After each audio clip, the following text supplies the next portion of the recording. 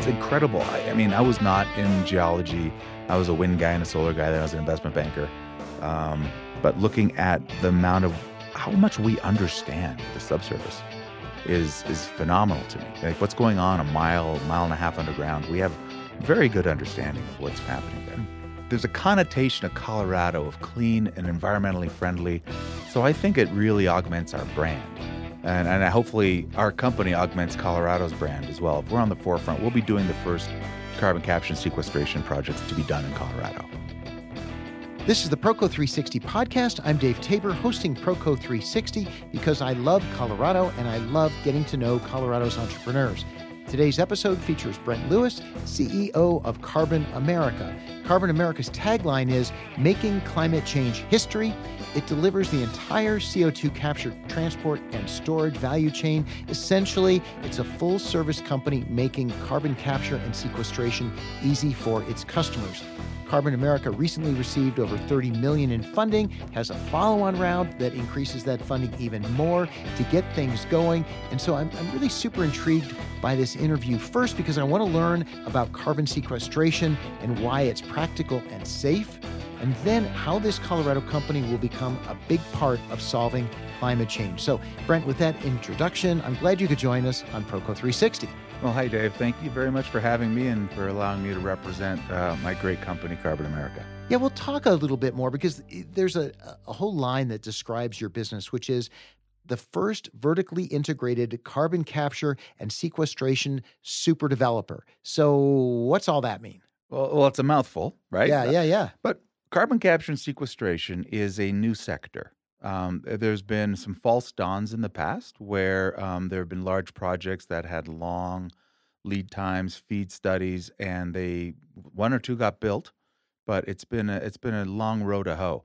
So with the change in the Section 45Q tax credits that allow us to monetize the tax credits that are being, we're capturing carbon dioxide and sequestering it underground, that creates tax credits. So we monetize those. They've changed the price on that. So they've enhanced the pricing. Then all of a sudden, a new pricing regime for Section 45Q opened up a whole new market. All right. Well, we're already getting more technical from a tax standpoint. Yeah. All that. I do want to come back to it because it seems I wasn't planning on digging into it. In fact, I scratched that 45Q out of my outline at all because it seemed too wonky and technical. But if in fact tax credits are driving the sequestration industry, I guess I want to know about that. Yeah. So I guess we're kind of, like you said, probably jumping ahead and skipping some of the blocking and tackling of Section 45Q and carbon capture and sequestration. But 45Q tax credits, if your audience is at all familiar with wind and wind production tax credits, so it's a high analog there, right? So you've got, for a wind project, you develop a 200 megawatt wind project. It generates megawatt hours, and you get a production tax credit associated with that. And then there's a whole capital industry set up around monetizing those specific tax credits. So for Section 45Q tax credits, which is the analog to wind production tax credits, same customers, same capital providers. So for every ton of CO2 we capture and sequester, the government provides a tax credit equal to $50 per metric ton. All right. I'm going to park it right there for now. Yeah. So let's move on and talk, and I think we're going to come back to that because I am interested in the financial model around this. So with that bit of background, let's back up. Is this a big industry now? You said there were a couple of false starts around carbon sequestration. So is it really an industry now? I mean, how big is it? What's it look like? That. Yeah. So nationally, it's a very small industry. There are activities where people are utilizing carbon dioxide for enhanced oil recovery. And a lot of times that CO2 is coming from a CO2 subsurface mine, if you will. Mm-hmm. What we're doing is we're doing point source carbon capture and sequestration. There's only 2 or 3 projects in the U.S. currently operating that do that. What does that mean, point source? So when you've got a carbon dioxide emitter, like a factory, for example, a power plant, an ethanol plant. So it's coming out of the stack. That's right. Yeah. And so you put a capture system on the tail end of that smokestack, if you will. Mm-hmm. And what that does is it separates the carbon dioxide from the other elements that are in that flue stream. Right. So then once you have that carbon dioxide and you've separated it through some technology, then you compress it, move it along a pipeline, And then what you're going to do with our company and most other companies, we're going to be sequestering that carbon dioxide about a mile underground in saline aquifers or other geologic storage areas that are conducive to storing permanently carbon dioxide. So, the idea, and when we talked earlier, you mentioned that the carbon dioxide is no longer in a gas form, right? Mm-hmm. Talk about that. Well, so when we separate the CO2, we're condensing it into liquid or supercritical form to facilitate the transfer of the CO2 along a pipeline. Typically, it'll be a pipeline, but there's other ways we can move carbon dioxide once it's captured and compressed.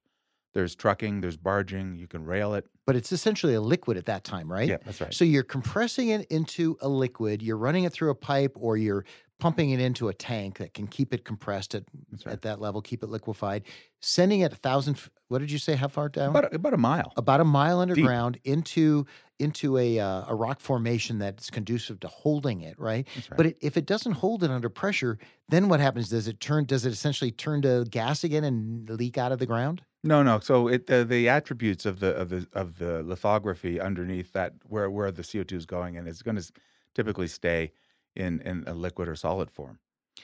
Solid. Yeah. So you can compress carbon dioxide into what? Carbon? Yeah. So it might be reacting into with diamonds? other minerals that it's reacting with underground. So to what extent can you assure me, can you assure listeners, like this isn't just some like you shove it in there and then eventually it just sort of works its way back out? Well, so there's a lot of geologic analysis that we do. We have a team of about a dozen professionals.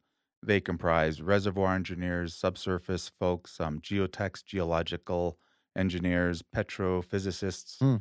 So we do a lot of studying. So the first thing that we do when we look for a location where a potential sequestration site, we will be looking to gather seismic data. Oftentimes we're hopeful to find the seismic data that's already existing. So what we're doing is we're purchasing that seismic data. And what we do as a first phase when we analyze the potential for a potential sequestration site is we need to analyze fault risk. So that's what you're kind of hitting at. Because if it were to fracture or fissure, then it would release, right? That's right. Yeah. So there might be, through tectonic movements of the earth, there might be faults that are going diagonally or vertically that would create potential issues with the CO2 finding its way to the surface or near the surface. Yeah, and these aren't really chambers. Like I was initially picturing sort of like an underground cavern, and it was like, had really hard structured walls, and you could pump it in there and then put a cap on it somehow, and these aren't really chambers like caves or anything, or are they? Well, there's sand, there are different types of geology where it's conducive to put the CO2, and there's typically some form of rock formation above where we're anticipating putting the CO2, where it does. We actually call it a cap rock. So it's not designed, but it serves that purpose of holding it in. Yeah. That's right. Wow. So if this has been sort of a start, stop industry, and now you feel like you've got the technology to make it work, like how do you know that it's going to work? Like when you do these tests and you test the structures, do you really know like what you're like that you're going to be right? Well, the analog is, the hydrocarbon extraction business, right? Oil and gas. It's been around a long time. Yeah. So think about us just putting the carbon dioxide back where it came from. So we're using identical technology when you're thinking about the seismic analysis, when you're thinking about injecting the CO2 into, deep formations. Yeah. We're using the same drillers. We're using the same drilling techniques.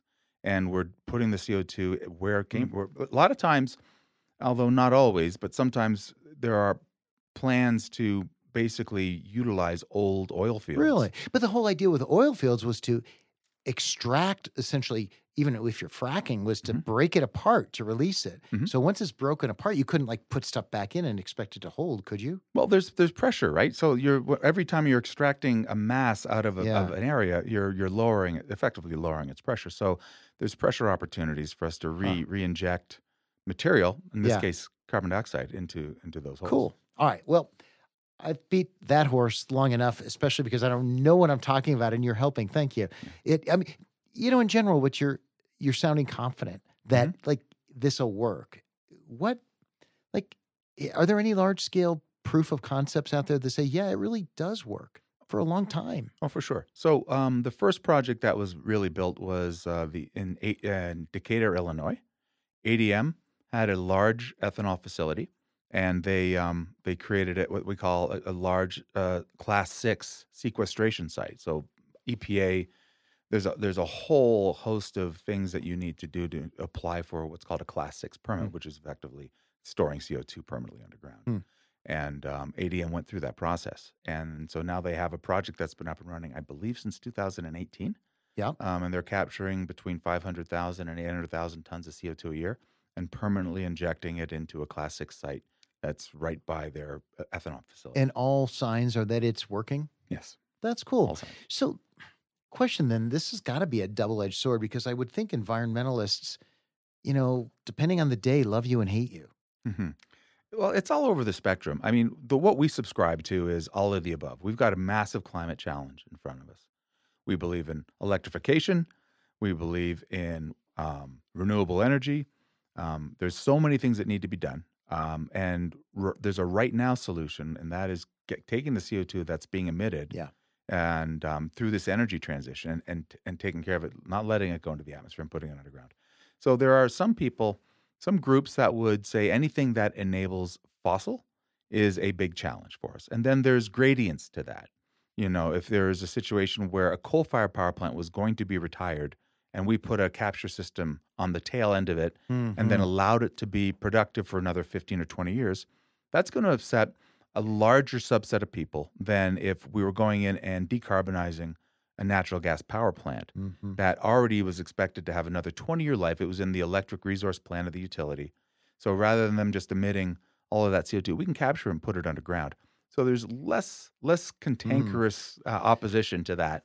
So it's like a continuum. There is. And right. so I suppose fanatical environmentalists don't want to do anything that perpetuates the use of fossil fuel. Others would say, but you're really improving climate change in the interim. So I guess it depends who you're talking to. Yeah, I think energy transition is different things for different people. Yeah. And our view at the company and our investors and our stakeholders believe that we need natural gas. We'd love to be able to go to renewables overnight. We'd love to be able to have a fully electrified transportation fleet, but we don't, and it's going to take some time. Well, quick reminder to listeners, this is Proco 360, named Best Denver Podcast 3 years running, and this year named Best Colorado Business Podcast. I'm your host, Dave Tabor. This is the show featuring entrepreneurs who could be successful anywhere and choose Colorado. My guest today is Brent Lewis of Carbon America. Thanks to our sponsors, Kinsley Meetings. Hey, these guys really know meetings. If you should be outsourcing your meetings, or maybe you think you're doing a good job but wonder if you could do better, you guys should call Steve Kinsley. Also, Via Technologies, thanks to them for hosting Proco 360. Check out the website.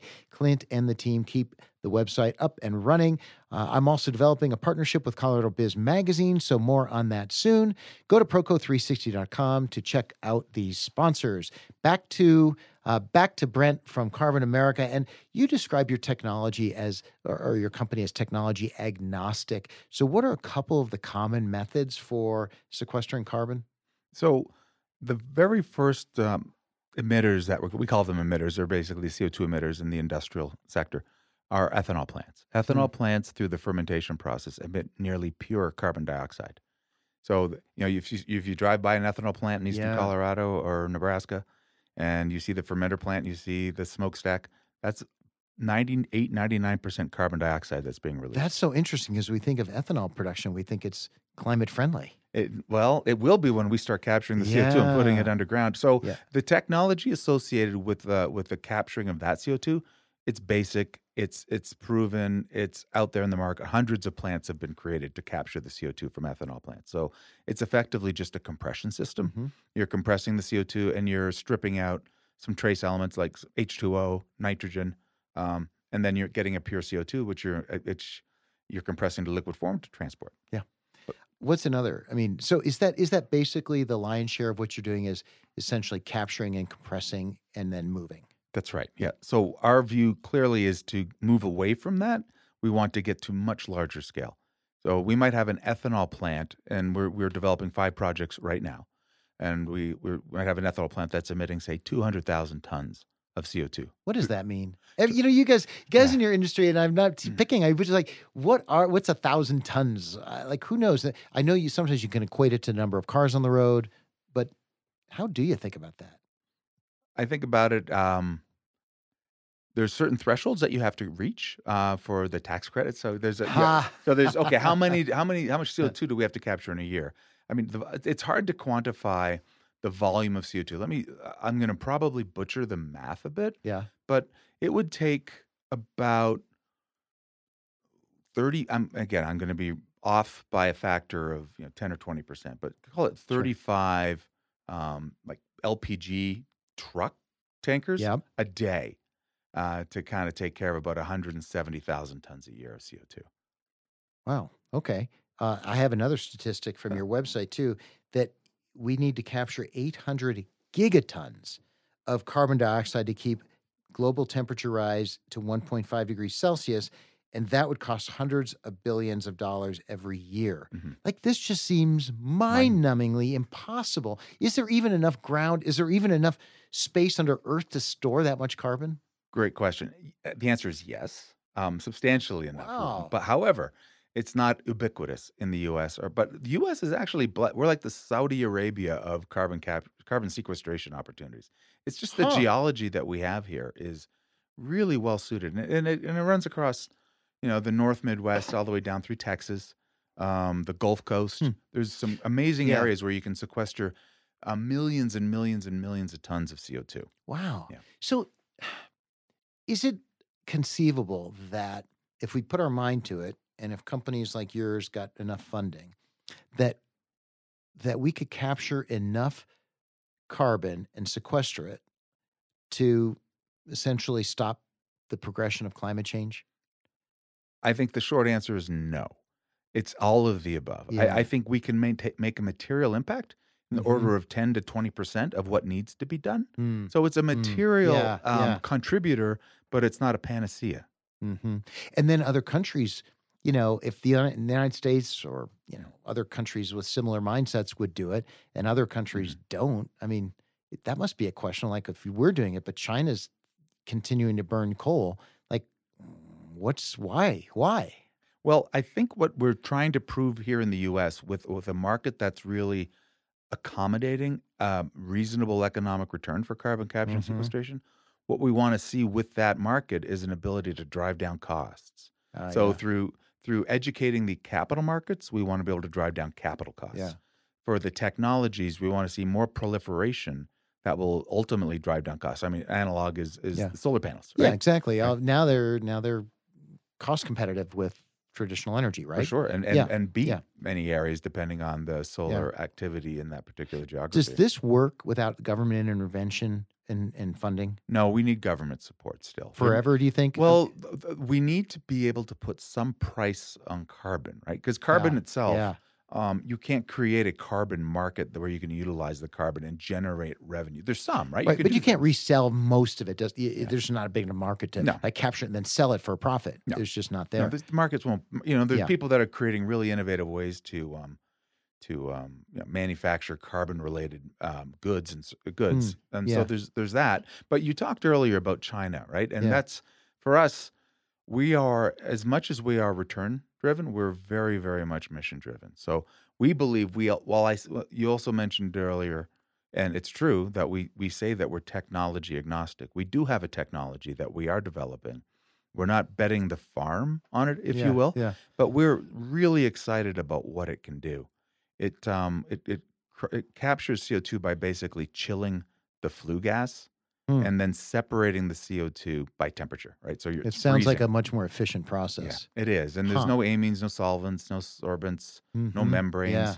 So what we're trying to do, and it's really early days, I don't want to get too far ahead of myself, but we are starting to talk to people in China about our technology, and they're very excited about the possibility of working with us in a joint venture. So let's hope that happens. Still early days. Yeah. So you're not going to solve the climate issue if you don't talk to China and you don't talk to India.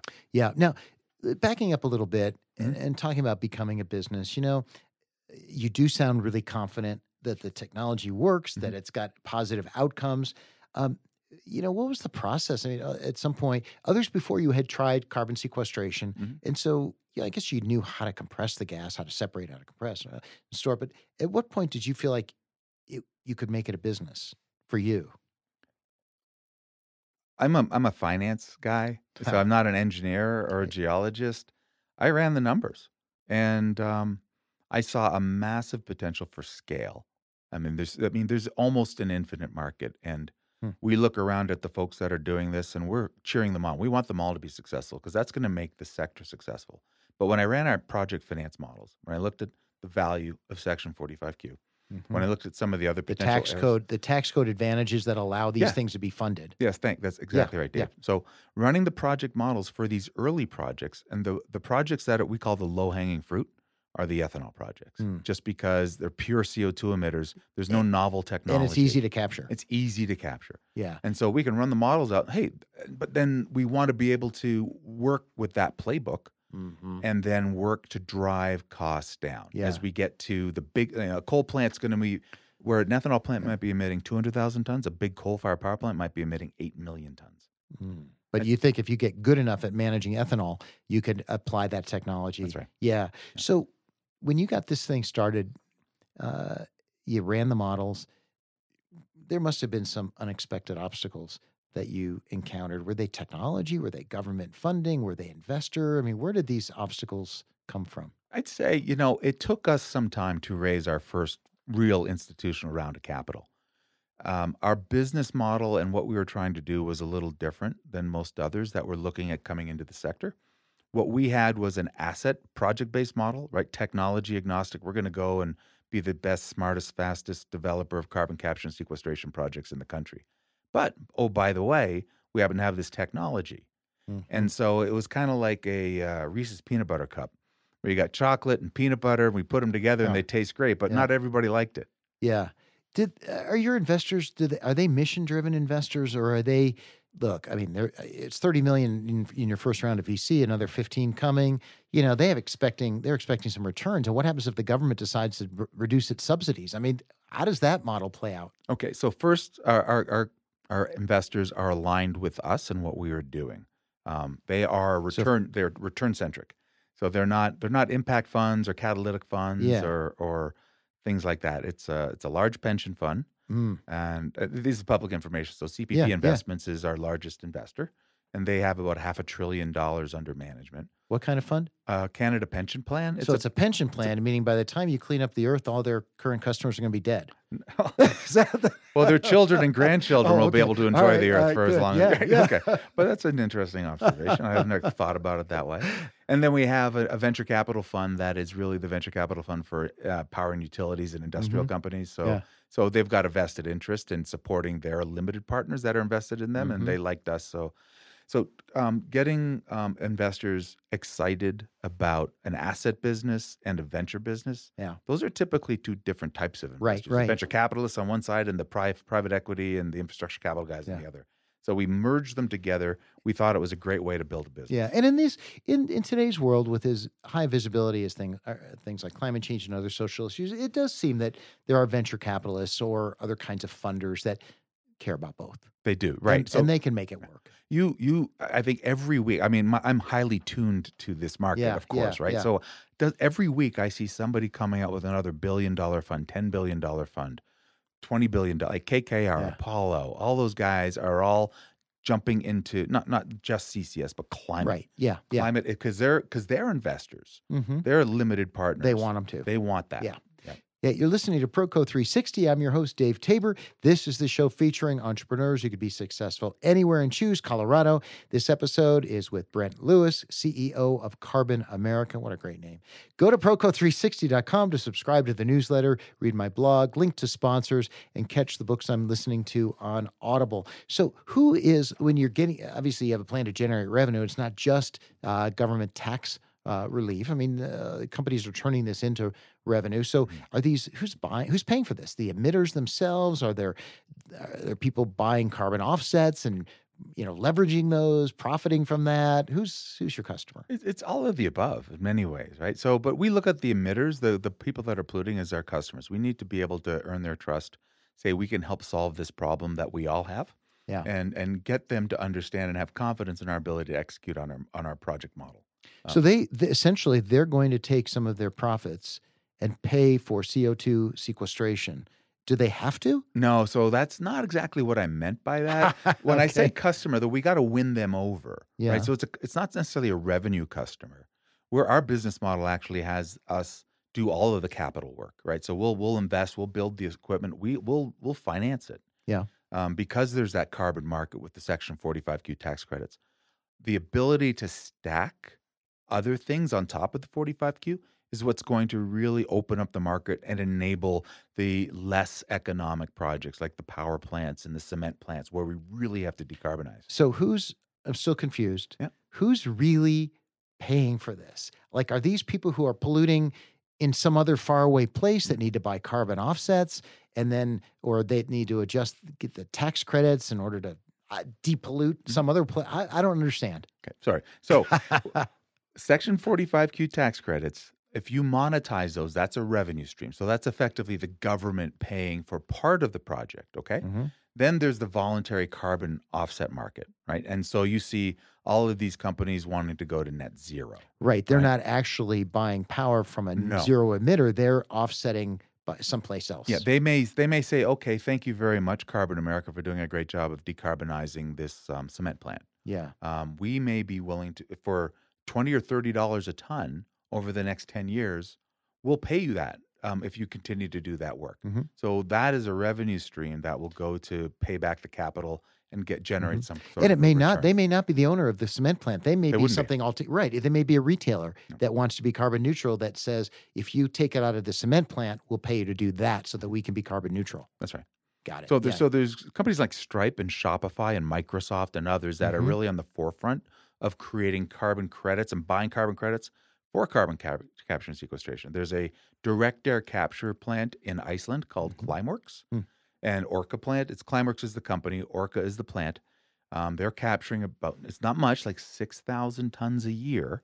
But they're on the frontier because direct air capture is very expensive technology to capture CO2. I could see that. You're capturing huge volumes and stripping out small amounts of less something. Less than 1%. Yeah. So would Microsoft actually write a check to Carbon America? Yes. Or a project associated or something like that. America. Yeah, got it. So your investors must see a path to profitability. Are they looking, climate change is hopefully going to be fixed in 30 years, 50 years? Is that how long they're willing to wait for their?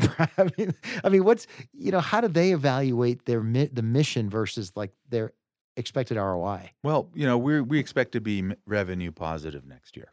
So we're going to be revenue positive, meaning I've never heard that term. Like cash flow positive? Generating revenue. Yes, right. Generating revenue. Yeah, we won't be cash flow positive, but we will be generating revenue. Generating revenue. Got it. Okay. Yep. And so much of the discretionary capital or cash that we'll be receiving will want to be put back into capital projects, right? That makes sense. So the business model. So some of our investors have 15-year horizons. Some of them are a little shorter, but the majority of the capital is a longer term horizon. And we believe the company will create a tremendous amount of value, and how that value is determined will be based on forward expected EBITDA multiples. Yeah, but that's kind of scary because right now all the modeling is based on tax code, and in 15 years, could be different. Right. So yeah, that's interesting. We don't have to go into that much, but I do find that kind of interesting. There's obviously the risk that the VCs take. I mean, they're thinking about that. Oh, for sure, 100%. Yeah. I think the idea is that the world has awakened and recognizes the challenges associated with climate. Maybe the pressure to perform goes up as opposed to going away through government changes and things. Yeah, and on policy, when you think about that in the U.S. in particular, it is one of the only areas I think that I can find where there is bipartisan support for carbon capture and sequestration. It addresses a lot of the concerns that the Democrats have, the left side of the house, if you will, on climate and environment. And on the other side of the house, it does enable some fossil activity. It does placate a lot of their constituents. So you're able to clean up the environment and sustain jobs in the areas where those folks are. And to be fair, I mean, to be practical, we still need energy. So 100%. So now I'm going to talk about this notion of I love your tagline, making climate change history, because it's like a double meaning. When you think about your team, like what's your team? Your team must be enamored with the idea of being VC funded, and most of people probably, or some people probably have stock options or something, blah, blah, and they care about the mission. Yeah. So how do you talk about both in a way that like doesn't make one feel more important or tainted by the other? Wow. Yeah. So that's a bit to take on. So I would say that everybody, we have a culture interview with everybody that joins the firm. And it's not an indoctrination. It's really, is there an alignment of values and mission, right? We're not evangelistic about it, but this is important to us. We want to make sure folks that are joining are really, really believing that what we're doing is important, because that's really important element of who we are. I have to give props to Haley Abar, our director of people and places, and she was the one that came up with making climate change history. So props to Haley. Cool. Yeah. Well, I guess I'm going to further that question with what role do you think your mission plays in attracting talent, and then how do you manage the expectations around where their focus is going to be relative to the mission versus like driving eventual profitability? Yeah. So because we're pulling a lot of people from the oil and gas sector, right? Because we find there's an element, the generation within the oil and gas sector, perhaps, that are like, is this what I really want to be doing?